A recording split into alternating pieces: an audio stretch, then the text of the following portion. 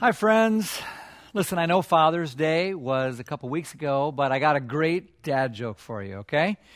So I told my own dad, I said, I want to be an archaeologist when I grow up. I asked him, what do you think? And you know what he said? He said, it sounds like your future is in ruins. Now, if you don't think that's funny, that's your problem, okay? Here's a serious question for you, though. Have you ever wondered about your future? Like, seriously, like, where's my life going? Does my life have purpose? Is it all part of a bigger scheme or plan? We all wonder those things. We all do.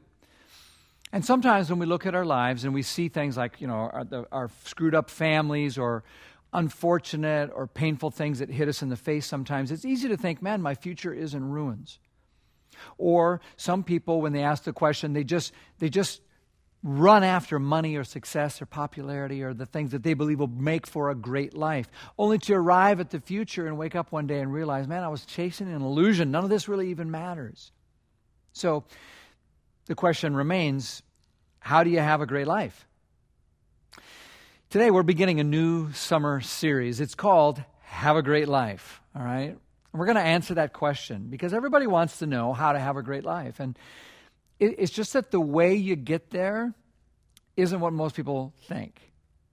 We're going to follow the crazy plot twists of a guy named Joseph, whose story is told in the Old Testament of the Bible. And it's kind of this riches to rags to riches story where we find this guy. His life starts out where he's thrown in a pit by his brothers, sold into slavery, who told him, have a great life. It looks like for Joseph, his life and his future was in ruins.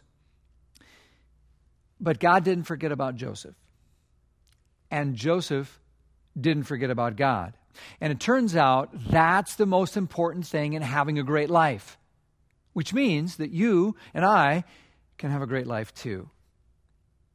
Turns out a great life isn't one without any troubles and with just a bunch of ease and comfort. The greatest lives come out of great struggle.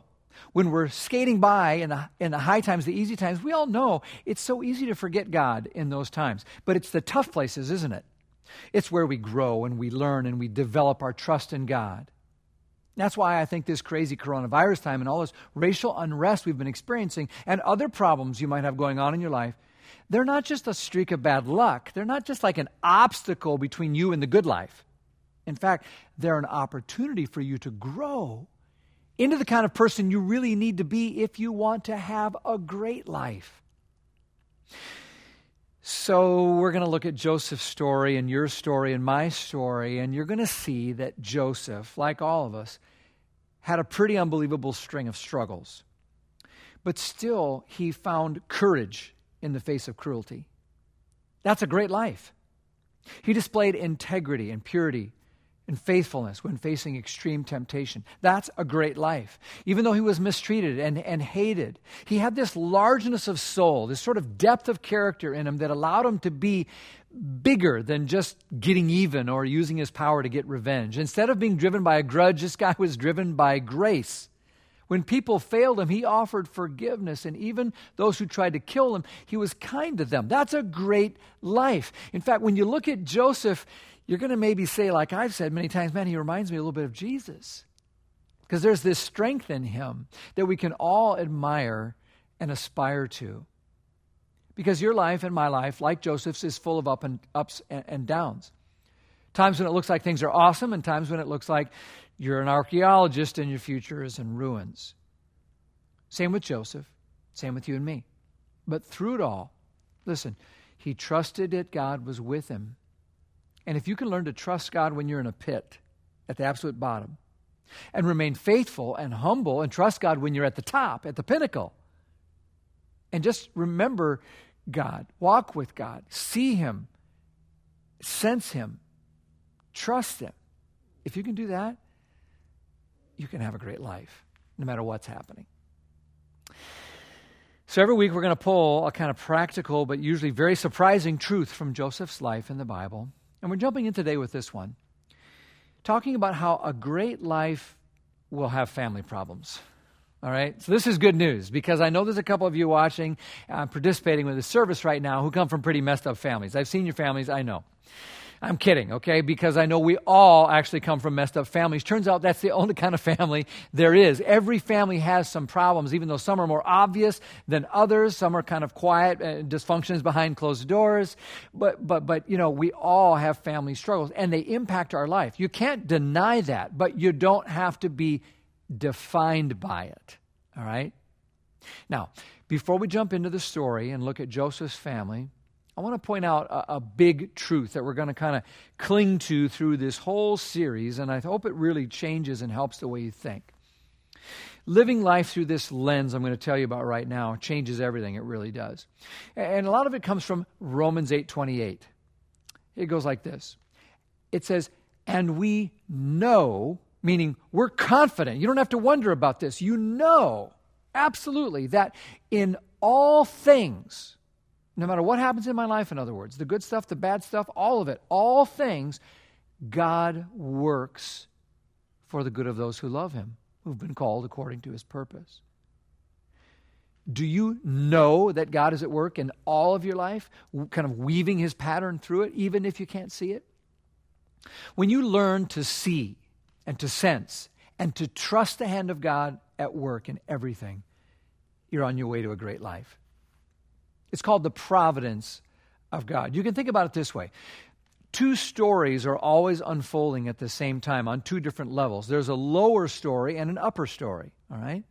The lower story is the one that's being written in our daily lives. It's the stuff that happens every day, the stuff we do. It's told from like a 6-foot perspective. That's the horizontal look at things, about the here and now. We're paying bills. You're taking the dog out. You're playing pickleball.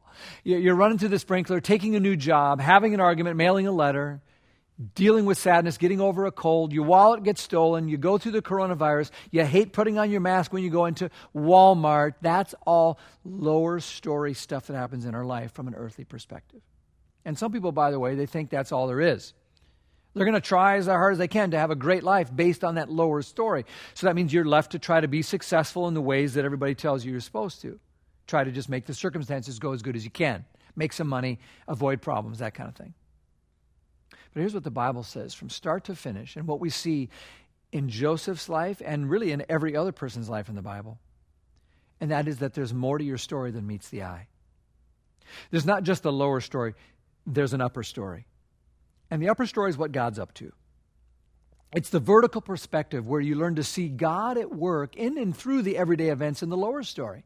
God's writing this larger story, and he's weaving our events, our life, our happenings into one great story. And we know it. We know God is at work in all things. We know that God is working out his purposes and his plans in our lower story lives, even if you can't see it or recognize it at the time. And maybe the coolest thing about this truth, the providence of God, is that God is truly able to use everything from our life. The good stuff, the hard stuff, the bad stuff, the failures, the pain, the struggle, all of it. His guiding hand is there working it together for good. And that's why Joseph could say, after looking back at his life, after a whole bunch of stuff that seemed really bad at the time, he says, nope. Genesis 50 says, you intended to harm me, but God intended it for good.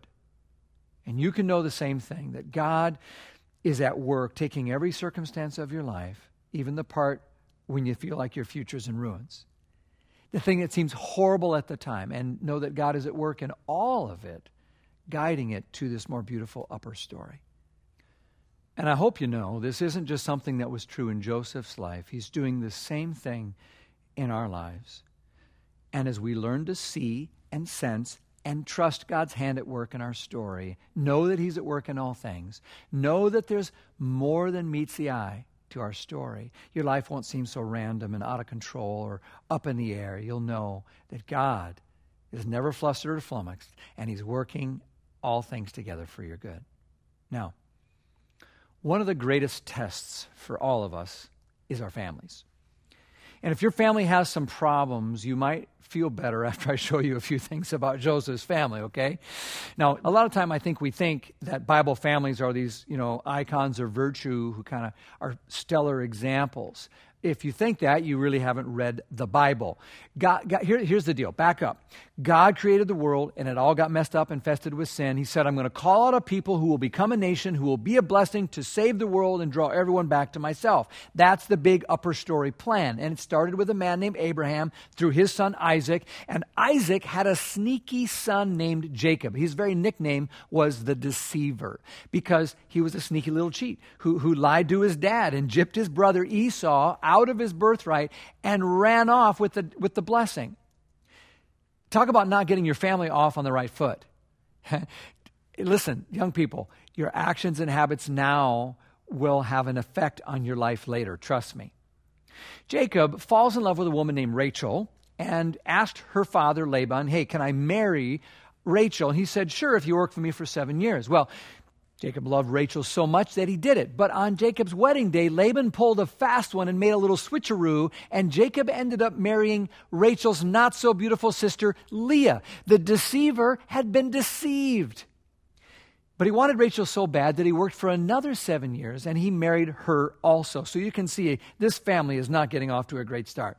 Now, in the meantime, Jacob had 6 other sons and a daughter by Leah, and 4 more sons by some other handmaidens. And then finally, in his old age, he had a baby, and that was Joseph. Now, after working for his father-in-law for like 20 years, Jacob finally says, I got to go back home. I got to go to Canaan. That's the promised land. And so he goes to Laban, and they play a couple more tricks on each other. But finally, Jacob and his family make their way back to the land of Canaan. But not without more tragedy. On the way there, some men grabbed Jacob's daughter Dinah and raped her. And her brothers plotted this horrible revenge plot. And they slaughtered all the men of that city and carried off their wealth and their women and their children. And the father, Jacob, hears about all this, and he's angry. But apparently not angry about what happened to his daughter or even the brutal revenge that his sons had taken out, but on his public relations image with the rest of the people of the land. You begin to see these character flaws pop up in Jacob, Joseph's father, that begin to affect and infiltrate the whole family. They're not even home yet, but they're almost home at a place called Bethel when Jacob's wife, Rachel, gives birth to one more and what would be the last son. And his name was, check it out, Benjamin. That's my name. He's the last of the tribe. I am also the last of our 4 kids. I've got an older brother named Joseph as well. My dad is not Jacob, but he does call me the last of the tribe. But there's actually more tragedy here. Rachel dies giving birth to Benjamin. So here's this woman that Jacob had waited years to marry, and herself, who had waited years to bear children, on the doorstep of their hometown, finally ready to begin their new life, and boom, she's gone. So they had this real deep loss and grief. And while they're still grieving, it gets worse. More sexual impropriety as Reuben has sex with one of the mother of one of his half-brothers. It's a form of incest. And it's right here that we begin to see another problem, and that's the pattern in Jacob of passivity. He was totally passive. He never did anything. When he heard about the rape of his daughter, he did nothing to protect or console her. He didn't do anything to hold his sons accountable. And when his own son committed incest with this woman, he did nothing again. He didn't step in. He didn't guide his children. Parents need to provide more than a roof and food. They need to provide guidance and standards and expectations and consequences and accountability. And Jacob didn't do any of that. So here's a family with deceit and anger and revenge and murder and rebellion and incest, and a father with a weak, passive heart who won't do anything about any of it. And on top of that, Jacob plays favorites. Joseph is his little pet. And all the brothers begin to develop this big rivalry and contemptuous jealousy. And again, Jacob does nothing but feed it. And you thought your family was messed up. I mean, this is the home that Joseph is born into. Not the healthiest of environments, to say the least. Not a great place to raise a boy. And then this favoritism thing is eventually what does Joseph in. You go to Genesis chapter 37, verses 3 and 4, and it says that Jacob just flat out loved Joseph more than the others because he'd been born to him in his old age. So one day he makes a special gift for Joseph. It's a coat of many colors, a beautiful, elaborate robe. But it says his brothers just hated Joseph because their father loved him more. And they couldn't even say a kind word to him. Hey, I know. Kids, gather around. I want to give a present to Joseph. Let's all watch as he opens his beautiful robe. How do you expect that to go over? One commentator says here that the language on this thing represents a robe that probably had sleeves that came down and down to the ankles. In other words, it's not a work robe. It's this fancy ornamented, kind of like sending someone, to a construction site with a full mink coat. You wouldn't do it. In those days, a work outfit was short sleeve and short tunic so you could move around and get stuff done. But Jacob gives Joseph, his favorite son, this Armani robe, which was a sign of nobility. In other words, Joseph, you don't have to work. Now the rest of you get to work. So you can see how angry these guys are. They're already filled with deceit and jealousy and this favoritism. It's a powder keg, and no wonder they hated him so much they couldn't even speak a kind word to him. You ever been in a relationship like that, so filled with tension that nobody even tries to speak to one another? The icing on the cake comes when Joseph has these dreams and he says to his brothers, hey, guess what? I had a dream and we're out in the field and my sheaf stands up and yours all bow down to me. Isn't that cool? And it's just what older brothers want to hear, right? Wrong. They're like, what are you saying? You're going to reign over us? And it says in verse 8 that they just hated him even more because of the dreams and the way he kept talking about them. And if that weren't enough, he has another dream, this one where the whole world, including his father, is going to bow down to him. And again, it just makes all of their life miserable with all this jealousy. And finally, one day, Jacob sends Joseph out to go meet his brothers out in the field. In a way, he sets them up for this. And things are a powder keg and ready to explode. They see him coming and they say, let's kill this little dreamer boy right now. We'll throw him in a pit. We'll make up a story, but we got to get rid of this guy. One of the brothers, Reuben, says, no, what if we don't kill him and just throw him into the pit, teach him a lesson? He was going to circle back and rescue him later. That was his intention. So they threw him in the pit and they're eating a dinner, and on comes some traders, the Ishmaelites. And Judah, another brother, says, hey, you know what? Wait a second. We're not going to get any money out of this if we kill him or just leave him in a hole. So let's sell him. And they did. They sold their brother for 20 pieces of silver, what you would have paid for like a handicapped slave in those days. Then they kill a goat. They got a whole plan here. They smear Joseph's pretty little robe in the blood of the goat, and there's no DNA testing, right? So they just go back to Jacob and say, I don't know, looks like Joseph's been torn to pieces. And of course, Jacob believes them. He's built his whole family on deception, and they learn from the best. And again, the deceiver is deceived, and he falls into deep grief. Because as far as he knows, his beloved son Joseph is dead. And meanwhile, those traders who bought Joseph took him all the way over to Egypt, where they sold Joseph to an officer of the Pharaoh, the king of Egypt, the captain of the palace guard, and his name was Potiphar. Now, that's a lot of stuff, but it's enough for you to see this isn't exactly the Brady Bunch we're talking about. This is a family with so many problems, generational sin patterns embedded so deeply that they're just already just like, well, this is just the way our family does things. Sometimes things get so deeply embedded that we don't even recognize them or think we have a choice in how we behave. Your family influence can't be denied, but you don't have to be defined by it. And I want to suggest to you that it's worth thinking about our own lives for a moment, like our own families, where we came from, where we are now, whether you're single or married, the circle that you would call your family unit, whether you have kids or grandkids or you're on your own. Each of us comes from a family and is part of some system. And it hopefully has given us some good things, some good habits, virtues, and strengths, character traits maybe. And we've absorbed those and they've made us better. But you know what else? Every family, even the best, passes on some bad stuff too. Because everyone, even in the best of homes, has weaknesses and blind spots, sin patterns. I wonder if you have maybe made peace with some of the bad stuff, some of the sin patterns that were just handed to you and you've just accepted it. Like that's just the way we do things. I wonder if you have maybe uncritically adopted some of the same unhealthy traits that Joseph's family had. I mean, for example, his family had lots of deceit, lies baked right into things. Is there a habit of deception lurking in your life? You know, when spouses keep secrets, when kids lie to their parents, When siblings withhold information in a misleading way. When we say we're one way in the home, but we behave another way outside the home. When we're willing to lie to get the deal, to get ahead, to close the sale, we're sowing seeds that are going to grow up to choke you. Ephesians 4 says, speak the truth in love. Speak the truth. Growing up in every way to be more like Christ. You can't start loving till you stop lying. Speaking the truth and loving go hand in hand. So God's people need to live and walk in the light, not in the dark, murky shades of gray in life. And as unpleasant, as difficult as it might be, speak the truth in love. It's called growing up. It's immature to lie. Grown-ups who are mature speak truth.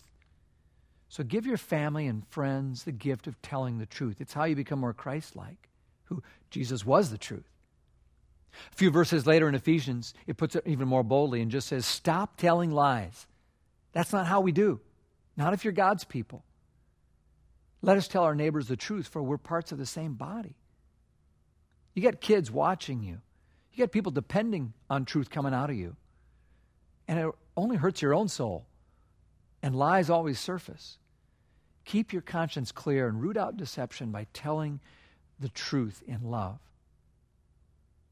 You know, there's another problem deep in the bones of this family, and it's revenge. Did you see it? I wonder, is there a habit of revenge lurking in your life? We may not like slaughter our enemies or murder them like Jacob's son did, but we might say things like, well, I don't get mad, I get even. Or we know how to give someone, a kind of passive-aggressive, silent treatment, or angry outbursts, or sarcasm, or we go on the attack to put people in their place, make life miserable for them. When patterns of revenge repeat in a family, you end up with angry people who are fearfully paranoid, always looking over their shoulder, wondering, who's out to get me. 1 Peter 3 says, don't repay evil for evil or insult with insult. On the contrary, repay evil with blessing, because that's what you're called to, so that you might inherit a blessing. This is a radical teaching that, I'll be very honest with you, I don't see a lot of Christians practice. We love to pick and choose the parts of the Bible that we're more attracted to and we like. A lot of people apparently don't like this verse. Or ones like 1 Thessalonians 5 that says, make sure that nobody pays back wrong for wrong, but always strive to do what is good for each other and everyone else. I wonder, how different would your attitudes be? Would my family be? Would our social media posts be if we practice Christianity like the Bible teaches right here? Or when Jesus said, love your enemies and pray for those who persecute you. Bless those who curse you and pray for those who mistreat you. And we say, well, okay, fine, Jesus, unless I'm really ticked. Unless they really offend me. Unless I don't agree with their ideology or their politics. And then I'm going to flame them and let them have it and teach them a lesson. And nobody walks on me that way. What if in our family lives, our social life, our real everyday life, we practice Romans 12:17 that says, do not repay anyone evil for evil. Be careful to do what is right in the eyes of everyone. And if it's possible, as far as it depends on you, live at peace with everyone. That's not how Jacob's family lived. But what's interesting is Joseph had his own choices to make. He couldn't deny that revenge was in his family, but he didn't have to let that revenge define him. And if revenge and getting even is the way your family does things, it doesn't have to define you either. You can move in a new direction within the family of God. That's how you have a great life. Deception, revenge, and what about another huge problem I see in Jacob and in a lot of homes today? I'm talking about the problem of passivity. Is passivity lurking in your life? Passivity is a way of failing to step up and to be the person God really created you to be. When we shirk responsibilities, when we refuse to step out courageously, when we don't care enough about the people around us, the world around us, to become involved and to be part of the answer, to use our God-given energy and gifts to do something for good, then we're passive, and it's less than fully human. It's less than noble. It's less than fulfilling. In the garden, the first man, Adam, fell short in this way. He was weak, he was absent, he was cowardly when he should have stepped up. The serpent was there, remember, and tempted Eve. And you think, well, where's Adam? Well, maybe he's off hunting or getting the grill ready. I don't know. Surely if he'd been there, he would have stepped in to protect Eve, lopped off the head of the snake or something. But you know what Genesis says? It says the woman saw the fruit, she took of it and ate of it, and gave some of it to her husband who was right there with her. And he ate. Where was Adam? He was right there, just standing there, passively. She's in a crisis. Something big is at stake. He could have stepped in, but no, he just stood there. He did nothing. He went flat, and he thought, well, maybe this will roll by. It'll be no big deal. Guess what? That was a big deal, and we're all still paying the price, but passivity doesn't figure that out until it's too late. And that's what happens in lives when dads are passive, when moms are passive, when mentors of youth are passive, when leaders and pastors don't step up, when we're not strong and positive and assertive in good, godly ways. We're just living in Adam's shadow, standing there. Friends, there's injustice in the world. There's kids who need role models. There's our own families. There's racism. There's poverty. There's lonely people. What are you doing? It's not enough to stand there and to hope that maybe no one will notice that you're not involved. Not if you're a godly person and you want to have a great life. Churches are longing to fulfill their purpose, but too many are just standing there, losing themselves in earthly pursuits that don't add up to anything. I think it's sad that so many people can be decisive and focused and effective when it comes to choosing fantasy football drafts, but we're passive on some of the things that matter most. Dads, get involved with your kids' lives, with their needs, their feelings, their hopes, their fears. Moms, step out of your insecurity long enough to see that God has gifted you with what you need to be as the mother you're called to be. Young people, take responsibility for your life. Don't play the victim. Don't blame someone. Work hard. Get in there. Bring yourself to the table. We need you. Jacob's a horrible example in this, honestly. But who's a great example?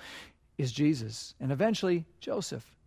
But Jesus rejected passivity. He accepted responsibility because he cared more about God's will than his own. John 17 says, Jesus says, I've accomplished the work you've given me to do. Wow. Imagine being able to say that. If passivity is lurking inside you or your family, people around you are paying a price. Like Jacob, you might have unruly kids or a trail of relationships that fail because you don't step up and patch things up, or families that are floundering for lack of leadership. Ask God to motivate and encourage you to step up in exactly the ways God is calling you to. Well, deception, revenge, passivity, and so much more were involved in this family. Favoritism, jealousy, hatred, abandonment, incest, abuse, mistreatment. It's a lot of, crap. And I use that word intentionally because I'm trying to point out what God can do with that is use it as fertilizer. God can use your family crap as fertilizer to grow something amazing, to produce good fruit, beautiful things. God used Joseph's messed up family garbage and sowed seeds right in the middle of it. And out of it, you know what grew, as we're going to see in future weeks? Forgiveness, reconciliation, strength, character, blessing, grace, the same things you want in your life if you want to have a great life. Out of that nasty manure can come beautiful things. Out of Joseph's life came the tribe of Judah, and out of Judah came our Lord Jesus Christ. The worst family garbage in the world becomes fertilizer God can use to accomplish his will and upper story. So I bet your problem is that your family has some problems, just like Joseph's. Well, you're not alone. Listen, your failures aren't final, and it's going to be something you can't deny, but it doesn't have to define you. I want you to meet my friend Sarah Borley. From the moment I met her, I really enjoyed our friendship, but I learned recently there's a whole lot more to her story, and I'd like for you to hear it right now. My name is Sarah, and when it comes to family pain, I've certainly had my share. I married my high school boyfriend who happened to struggle with depression. After our daughter was stillborn, his depression spiraled into heavy drug use, which ultimately led to his overdose on Christmas morning. Not long after his death, I fell asleep at the wheel driving home from work one night. I should have died, but I didn't, and the doctor said if I made it, I would never walk again. I spent a year in a wheelchair and 2 years in therapy, relearning how to walk again. My injuries were so great, I was discharged from the military, and my dream of a lifelong career came to a sudden end. Somewhere along the way after that, I met my next husband at church. He was a preacher's son, and we decided to go to Bible college together. It seemed as though things were turning around. But then I was diagnosed with cancer, and I had to have a hysterectomy, not allowing me to have children of my own. This was extremely tough for me because I wanted children so very badly. I had hoped that adoption would be my answer, so we started the process. But a few years later, family pain would hit me yet again. This time, my husband decided he no longer wanted to be married, and he had an affair. Just 5 days after he left me, my adoption social worker called with the news of a baby for us. But when I told the birth mom my husband had just left me, she rejected my home for a placement. Within 1 week, I lost my spouse and the child I had waited years for. The pain was great. To add to the stress of all of it, that same week, the pipes burst in my house, and it was literally raining in my living room. I remember just sitting there on the floor and weeping. I'd be lying to you if I said this wasn't extremely difficult, because it was. But today, I can wholeheartedly say that God was with me.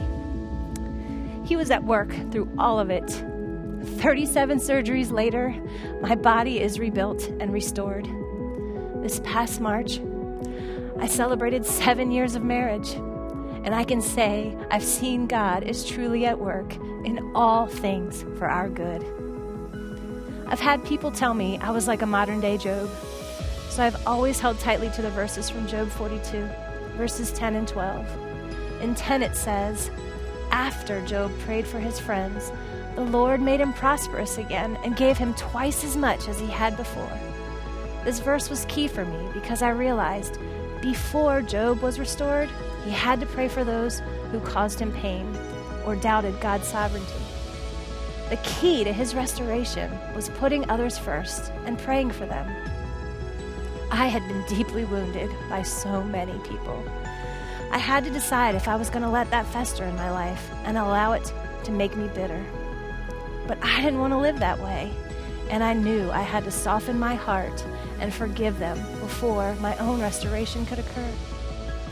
And I love that verse 12 goes on to say, "The Lord blessed the later part of Job's life more than the first." I really held on to this verse during some of the toughest moments of my life. I used to think the latter part of my life would be the time in heaven, and how that would be so much more of a blessing than my time here on earth. Because, let's face it, my earlier years, they were pretty rough. But God had other plans. I've come to realize that the stage of my life I'm in now is so very blessed. God has truly blessed the latter part of my life with a faithful spouse and 2 wonderful stepkids. And it's all an answer to so many prayers, but not in the way I planned it. And all because I never lost hope. You know, God's given me the ability to have a good attitude most days, and the privilege of serving on Mountain staff as the special needs pastor, making sure that everyone is included and hears about Jesus. It brings me so much joy. And I just want to say, if God can be at work in my life through all the junk, all the loss, and all the mess in my family over the years, then God can be in work at your life too. And I know God wants to bless you. God wants to heal you. He wants to help you no matter what's going on. So I just say, don't get discouraged by the stuff going on around you. Trust that God is truly in work in all things. Trust that God's hand is guiding you and helping you even in the hard times, even when you can't see it. Just hang in there and hold on to Jesus.